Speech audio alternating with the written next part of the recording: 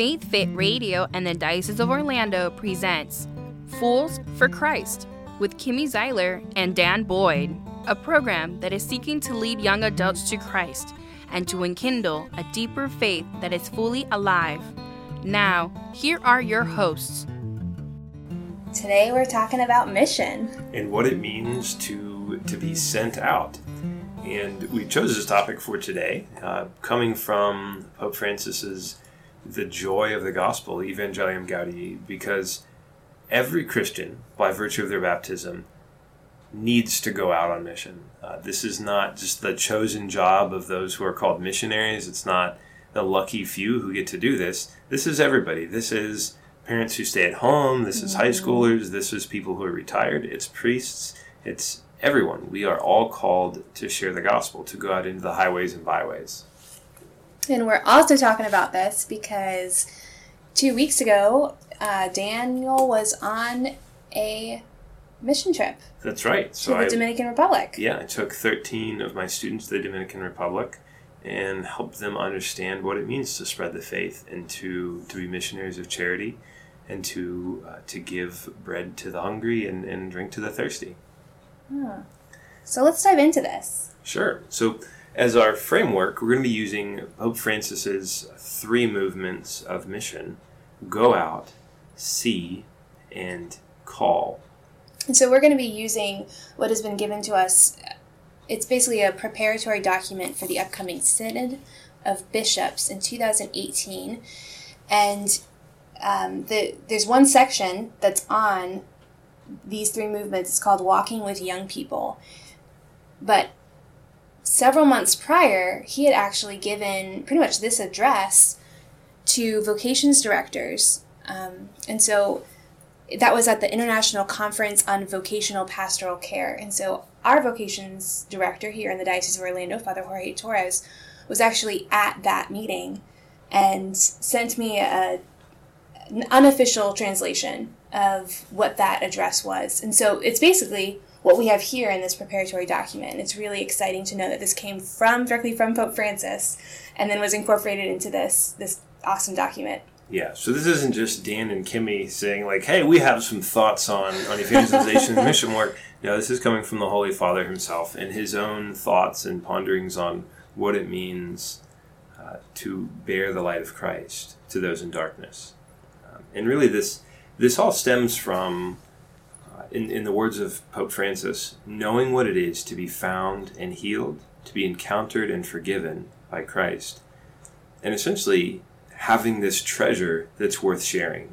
There's an atheist magician, comedian, Penn Jillette, and something he said really stuck with me, and I don't think I'll ever forget it, and it's that he has no respect for Christians who don't evangelize, who don't share what they believe.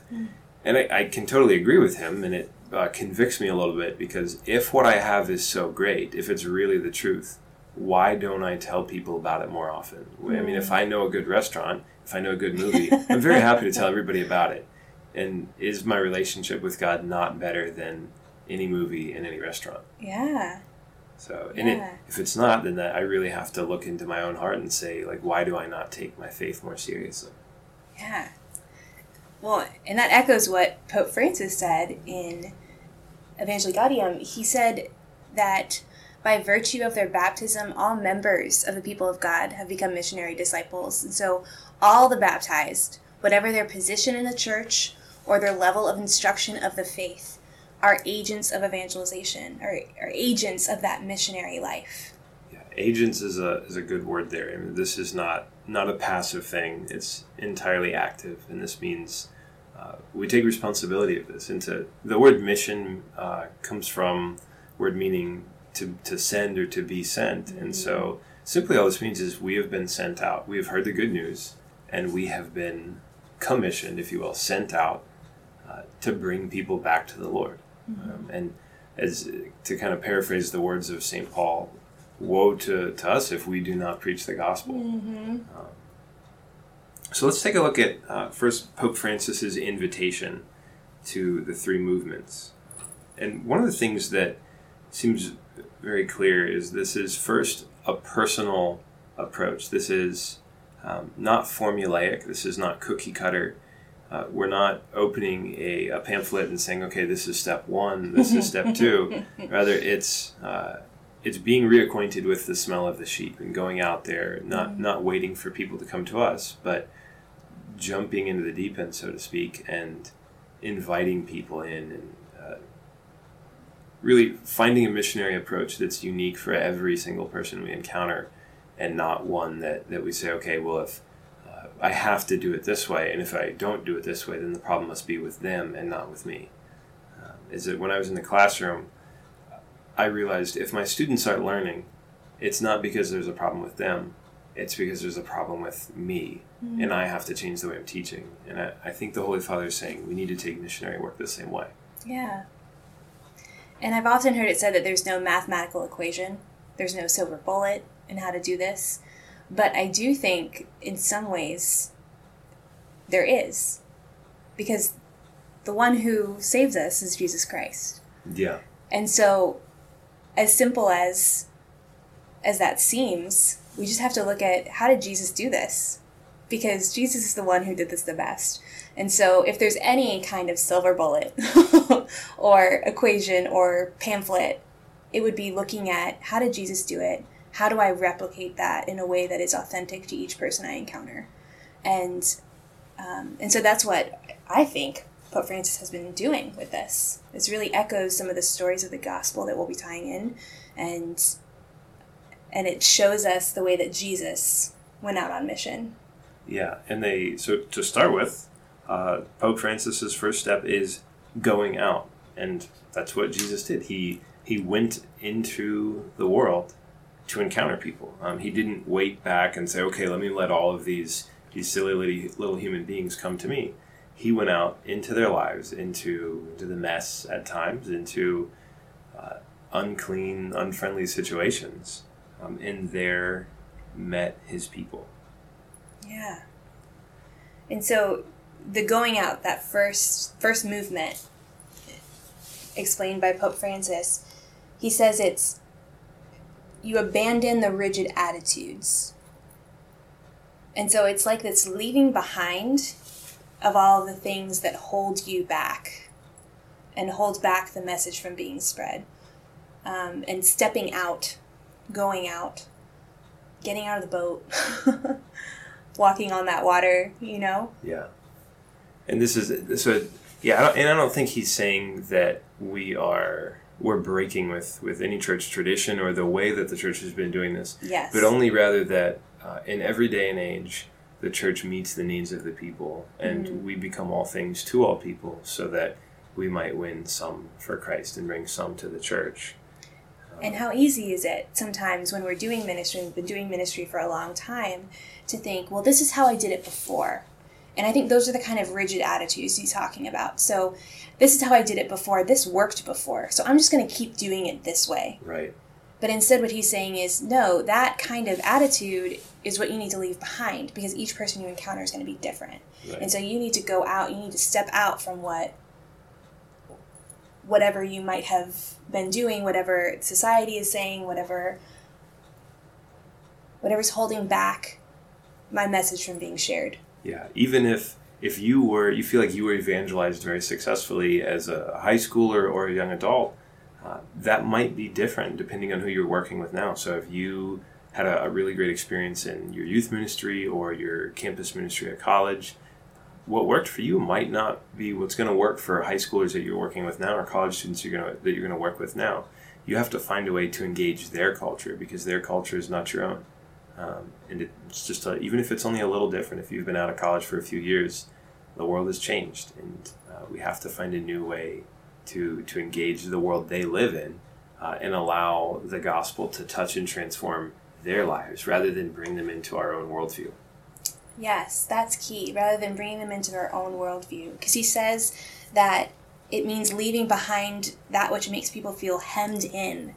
So those things that make us feel trapped in one space, in one thought, like blinders on us. And that reminds me of what we talk about in theology of the body, the ethos of recognizing the desires of our hearts and having that lead us to follow the commandments rather than following the commandments just because they're rules. Right. but rather desiring to do the good and live the good rather than just knowing the good and then following it because it's what's said. Yeah, and you are most free when you desire to do the good, not because the rule tells you to, but because you recognize it makes you happiest. When you recognize that it is in loving your neighbor and in not punching your neighbor that you satisfy the desire of your heart to love and help others, rather than just suppressing a desire to harm others because you know it's sinful. I love one of the things Pope Francis said here, that we need to invite young people to almost become the protagonist of their own life. In his words, evangelize so that young people can be leading characters or protagonists in their own lives and not feel as though they're following a script, not feel as though they're living somebody else's life, but living the life that God intended them to live. Mm-hmm. Really, the adventure of being the man or woman that God is calling them to, mm-hmm. Which is the most liberating thing and the most fulfilling thing to enter into that relationship with God and live your life in the way that He's calling you to, not because anybody else has suggested that this is what you should do or because this is the social script, but because you are embarking on an adventure with the Lord.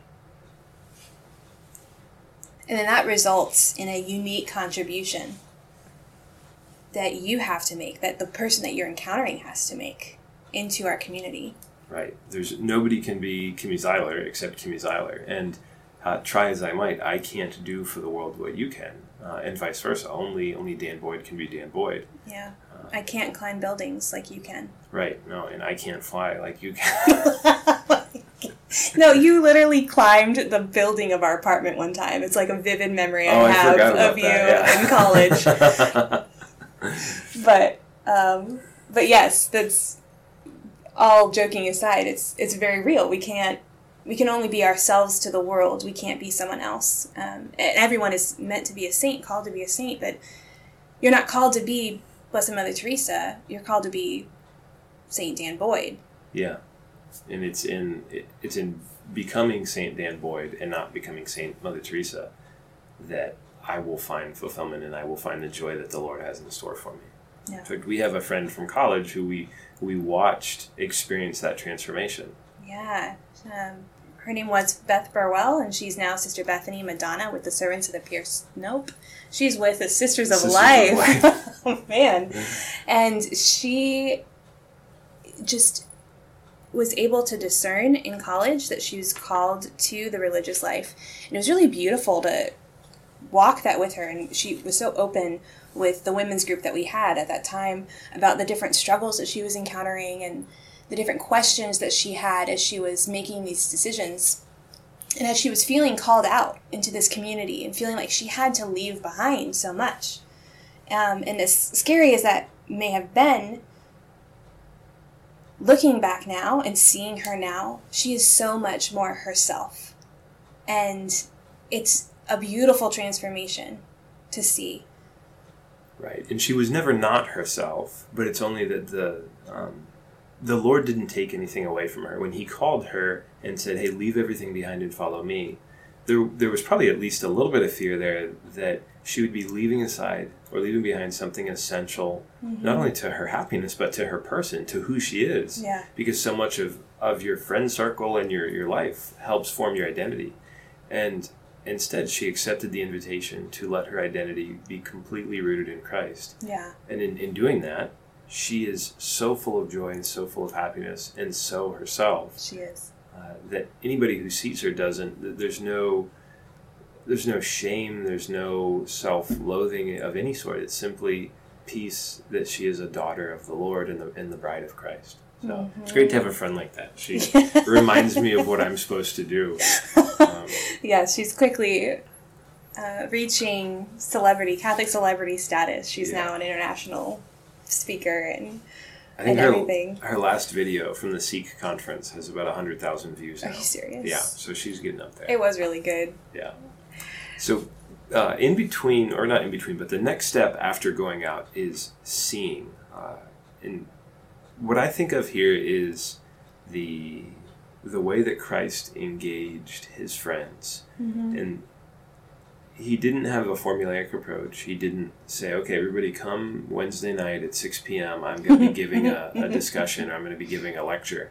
So I want you to come and listen, and then I'll have some discussion questions afterward, and then you can write an essay. But rather, he goes into their life, and he meets them in their need. He meets them where their joys and their hopes and their sadness intersect. So to think of Lazarus and Mary and Martha, and to go to the sisters after their brother died, and not to say, oh, have faith and don't worry at all, because you'll see him in heaven, but he saw into their sadness, he saw into their pain and their hurt, and met them there. And it was there was no impatience for their conversion, but simply loving Mary and Martha in the moment, loving Lazarus in the moment, and allowing that to help them recognize their need for a Savior.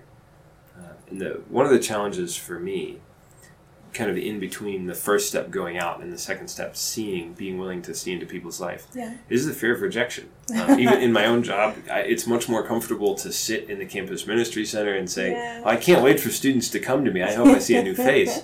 But in reality, if I can walk 100 or 200 feet and encounter students who I've never talked with before, and it's simply being willing to go out and risking rejection, risking saying, no, I'm not interested in what you have to say. I'm not interested in you. Yeah. But if I'm not willing to do that, then I'm not willing to bring Jesus to somebody. And I'm saying my fear of rejection is more important than this person receiving the gospel. And how often do we do that when we're at an event or something? You know, a birthday party, a gathering, a gala. Like, we stick to our friend group and we don't. I mean, some people are very, very extroverted. I am personally not. But it takes that very intentional effort on my part to say, no, I'm going to go out and I'm going to meet these other people regardless of what happens, of that rejection, of whatever that may be, and encounter them and just go out and see. Just appreciate their company as is and not... I think when we think about being missionaries, we think about going out and changing other people. And that's very much not what he's talking about these two steps. This is going out and just seeing them and just appreciating them. I think that's a good word for seeing and appreciating the person that is there. Yeah, and to anybody listening who's thinking, like, isn't this too passive? Isn't this too much of a kind of like a wimpy approach? Like, oh, all I have to do to satisfy the demands of preaching the gospel is go listen to somebody. We are not suggesting that the only thing we have to do is go listen to how somebody's day was. I'll read another line from Pope Francis here. The seeing into somebody's lives. This is the true look of discernment, which does not want to take possession of another's conscience, nor predetermine the path of God's grace. And this is to say that our job is not to make a decision for our friends, not to make a decision for the rest of the world, but to introduce them to Christ. Mm-hmm. And we do this by first listening to them, establishing trust, and then if we ourselves have encountered Christ, then we can help this person encounter Christ. And they make the decision. If you make a decision for somebody else to become a Christian, they have not actually become a Christian. They have become a follower of you. And St. Paul counsels against this. He says, you are not an apostle of Paul, of Peter, of Apollo. Mm-hmm. You are a disciple of Christ. You are a follower of Christ. And that necessitates freedom. You have to be free in your choice, which means as difficult as it is, I have to be willing to say, I can't make the decision for this student. I can't make the decision for my friend, my spouse, my child. They make that decision for themselves. Mm-hmm. Otherwise, they have not actually accepted the relationship with God. Yeah. And I think of just the different circumstances I've been in with friends of seeing the way that things are kind of playing out in their life and thinking, you know, if you just did it this way, things would be so much easier for you. You'd be so much happier, and I just want your well-being and goodness, and I want you to experience joy. But I can't I mean, I can help show them that. I can help lead them to the door, right? But I can't make that decision for them. And so what I basically have to do is sit there with them and listen to them as they think through that, and make sure that they're looking at every angle, and just walk with them. Just see the way that they're doing and choosing their path. Yeah, and they may well know what they're supposed to do. They just don't feel like doing it. And if you push against that door, they might just hold it shut all the tighter. But if instead we show them that we're willing to listen, we care, we're concerned, they might begin to open the door and not only let you in, but let the Lord in as well. And He's the one who can begin the conversion, not us. Right. I have to remember, because I have an issue with pride, as do most people, I imagine, that salvation doesn't come from me. Salvation does not stem from Daniel Boyd, but only from Jesus Christ. And He's the one who's going to begin the process of salvation. And no matter how much I love someone, I'm not their Savior. Yeah, that's actually something I read every week in just preparing myself for the days of work and ministry that I'm doing. I read that line, it's not about me, I am not the Messiah. As I'm looking at my priorities for the week. Yeah. It's not about me. Lord, what is it that you want? Yeah. You know. Yeah.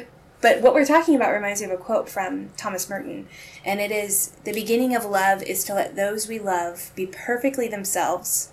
Otherwise, we only love the reflection of ourselves we find in them." And so that seeing is about actually loving the other person as they are, rather than loving what we see of ourselves in them. Because that isn't love. That's only selfishness. That's self-love. It's narcissism. Yeah, no, it's saying like, hey, you would be a lot better if you're like me, because we like thinking about ourselves a whole lot. Yeah. Instead of, as you said, recognizing the good of the others and allowing them to be themselves. That's kind of a tough pill to swallow. Because I think we probably all try to make people a little bit more like us when we suggest that they change. As you said, we see a friend struggling and we think, that's not how I would do it. You should do it like me. Well, we have our own issues as well, and we are not perfect, and if we tried to make other people like us, then there would just be more people with our problems. Mm-hmm. Well, and this is also all about building trust. And so, just relating this, if our listeners have heard anything about Forming Intentional Disciples by Sherry Weddle, the first step is building that trust relationship with someone before that conversion can happen. And so, really, that's what this is about. It's that going out to them and then seeing them and building that trust. Yeah, I think we can see this very clearly if we look at just the way Jesus discipled people. He didn't initially just approach a tax collector or a sinner and say, hey, time to repent, time to get baptized, time to be a Christian, but rather he would enter their home, he would be with them, so that they could see there's no condemnation, there's not a desire to use, there's no manipulation here. This is simply someone who loves me, wants me to be happy, wants me to experience the joy of salvation. And it's then that door to their heart will open, and they would be willing to at least be open to an encounter with the Lord. Yeah, yeah. And once we reach that point, then we get Pope Francis's third step, calling. Yes. So this is those times when Jesus calls people to consider something different, to enter into a new life. In the words of Pope Francis, Jesus' look of love is transformed into a word that is a call to newness of life, which is to be accepted, explored, and built up. And this is that action point that you've probably been waiting for. This is when you've gone out, you've seen, now this is the doing. And it says it's awakening a desire. Yeah, this is, I use the image of people kind of stumbling about in a fog. Yeah. And the encounter with Christ, the call, once you recognize the newness of the gospel and the light of Christ, it's as if scales fall from your eyes and you can see the world differently. And so it's an invitation to say, you know what it's like to see in the light, to not see through shadows, to not be blinded, but rather you know the joys of life, you know the goodness. Do you want to accept that? And so kind of jumping back to the seeing, And we can't take possession of another person's conscience or their will. We simply invite and we say, hey, this is a new life. If you want it, it's here. And hopefully they accept that invitation. Even Jesus didn't have a perfect track record, so we can't get too frustrated if we don't. Yeah. Yes. Okay. So on my recent mission trip, these 3 steps were very easy to see. And it's a little bit different in that the students who we bring, their mission is the people of the schools where we're working. So they go into schools and they teach English and they spend time with these students and they love them. And so you could say, they go out into a foreign country, into a foreign environment. They see into the lives of these children. They learn who they are. They learn their fears, and they show them that they care. Yeah. And then they call them to do something different, to live differently. The chaperones, however, especially the employees from campus ministry, our mission is our students. Our job is, for the first part, keeping them safe and making sure we bring them home. Yes. But also, we evangelize them and we try to invite them into a deeper relationship with God. And so the first thing is we go out. I leave the comfort of my job, my office, the school. I live with these students. I travel with them. I'm around them 18, 19 hours a day. They see me. They see my shortcomings. And I'm able to see them, to see what makes them happy, what makes them sad, what are they afraid of. And in those first 2 steps, the students and I begin to establish this mutual trust where they recognize this guy, like the church guy, the Jesus guy at school, he's not a cardboard cutout, he's not flat. He doesn't just want me to put a cross around my neck and say, yes, I do this, so now I get to go to heaven. But hopefully, by the end of the week, they see I really, really care about them. What's important to them is important to me. I want them to go to heaven. And while they're on earth, I want them to have that freedom of being the true self, being who God called them to be. And they respond. I mean, the students say things like, I never knew I could be this happy. And when students look up to them, when the little children who we're teaching look up to their high school teachers and say, I want to be like you, that just causes the kids to melt. They recognize that there's something so much more beautiful in life than living for oneself. That is living an authentic love for others. Yeah. And then the calling is to say to the students, look, you've been awakened. You know what it is to follow Christ a little bit more closely. So when we return, you can drift back into the fog and walk as if Jesus doesn't make a difference, or you can live differently. And thanks be to God, the students nearly always say, no, I want to live differently, help me do that. So, and that's when that discussion can happen. And absolutely. Coming back to school and that continuing to walk with, continuing to go out and continuing to see, because it doesn't just stop after that. After you get to that final step, those first 2 steps don't stop. Those first 2 movements don't stop. Yeah. We're continuously flowing through all 3, right? Yeah, because we've never arrived. We're never perfectly holy. So there's this constant need for renewal, deeper conversion, and calling again to a renewed understanding of the gospel. So. Well, it sounds like you had a great trip. I did. I can't wait to go again. Bring a new group of students. Well, that's all the time we have for today. Thank you very much for listening, and we look forward to talking to you on the next show, which will be on Valentine's Day. So we're going to have a good one for you. Until then, God bless you all. Thank you very much. Have a blessed week. Amen. Bye, everybody. Faith Fit Radio and the Diocese of Orlando presented Fools for Christ with Kimmy Zeiler and Dan Boyd. Thank you for listening. Check out the podcast at faithfitradio.org and tune in next time. May you be blessed with peace and joy.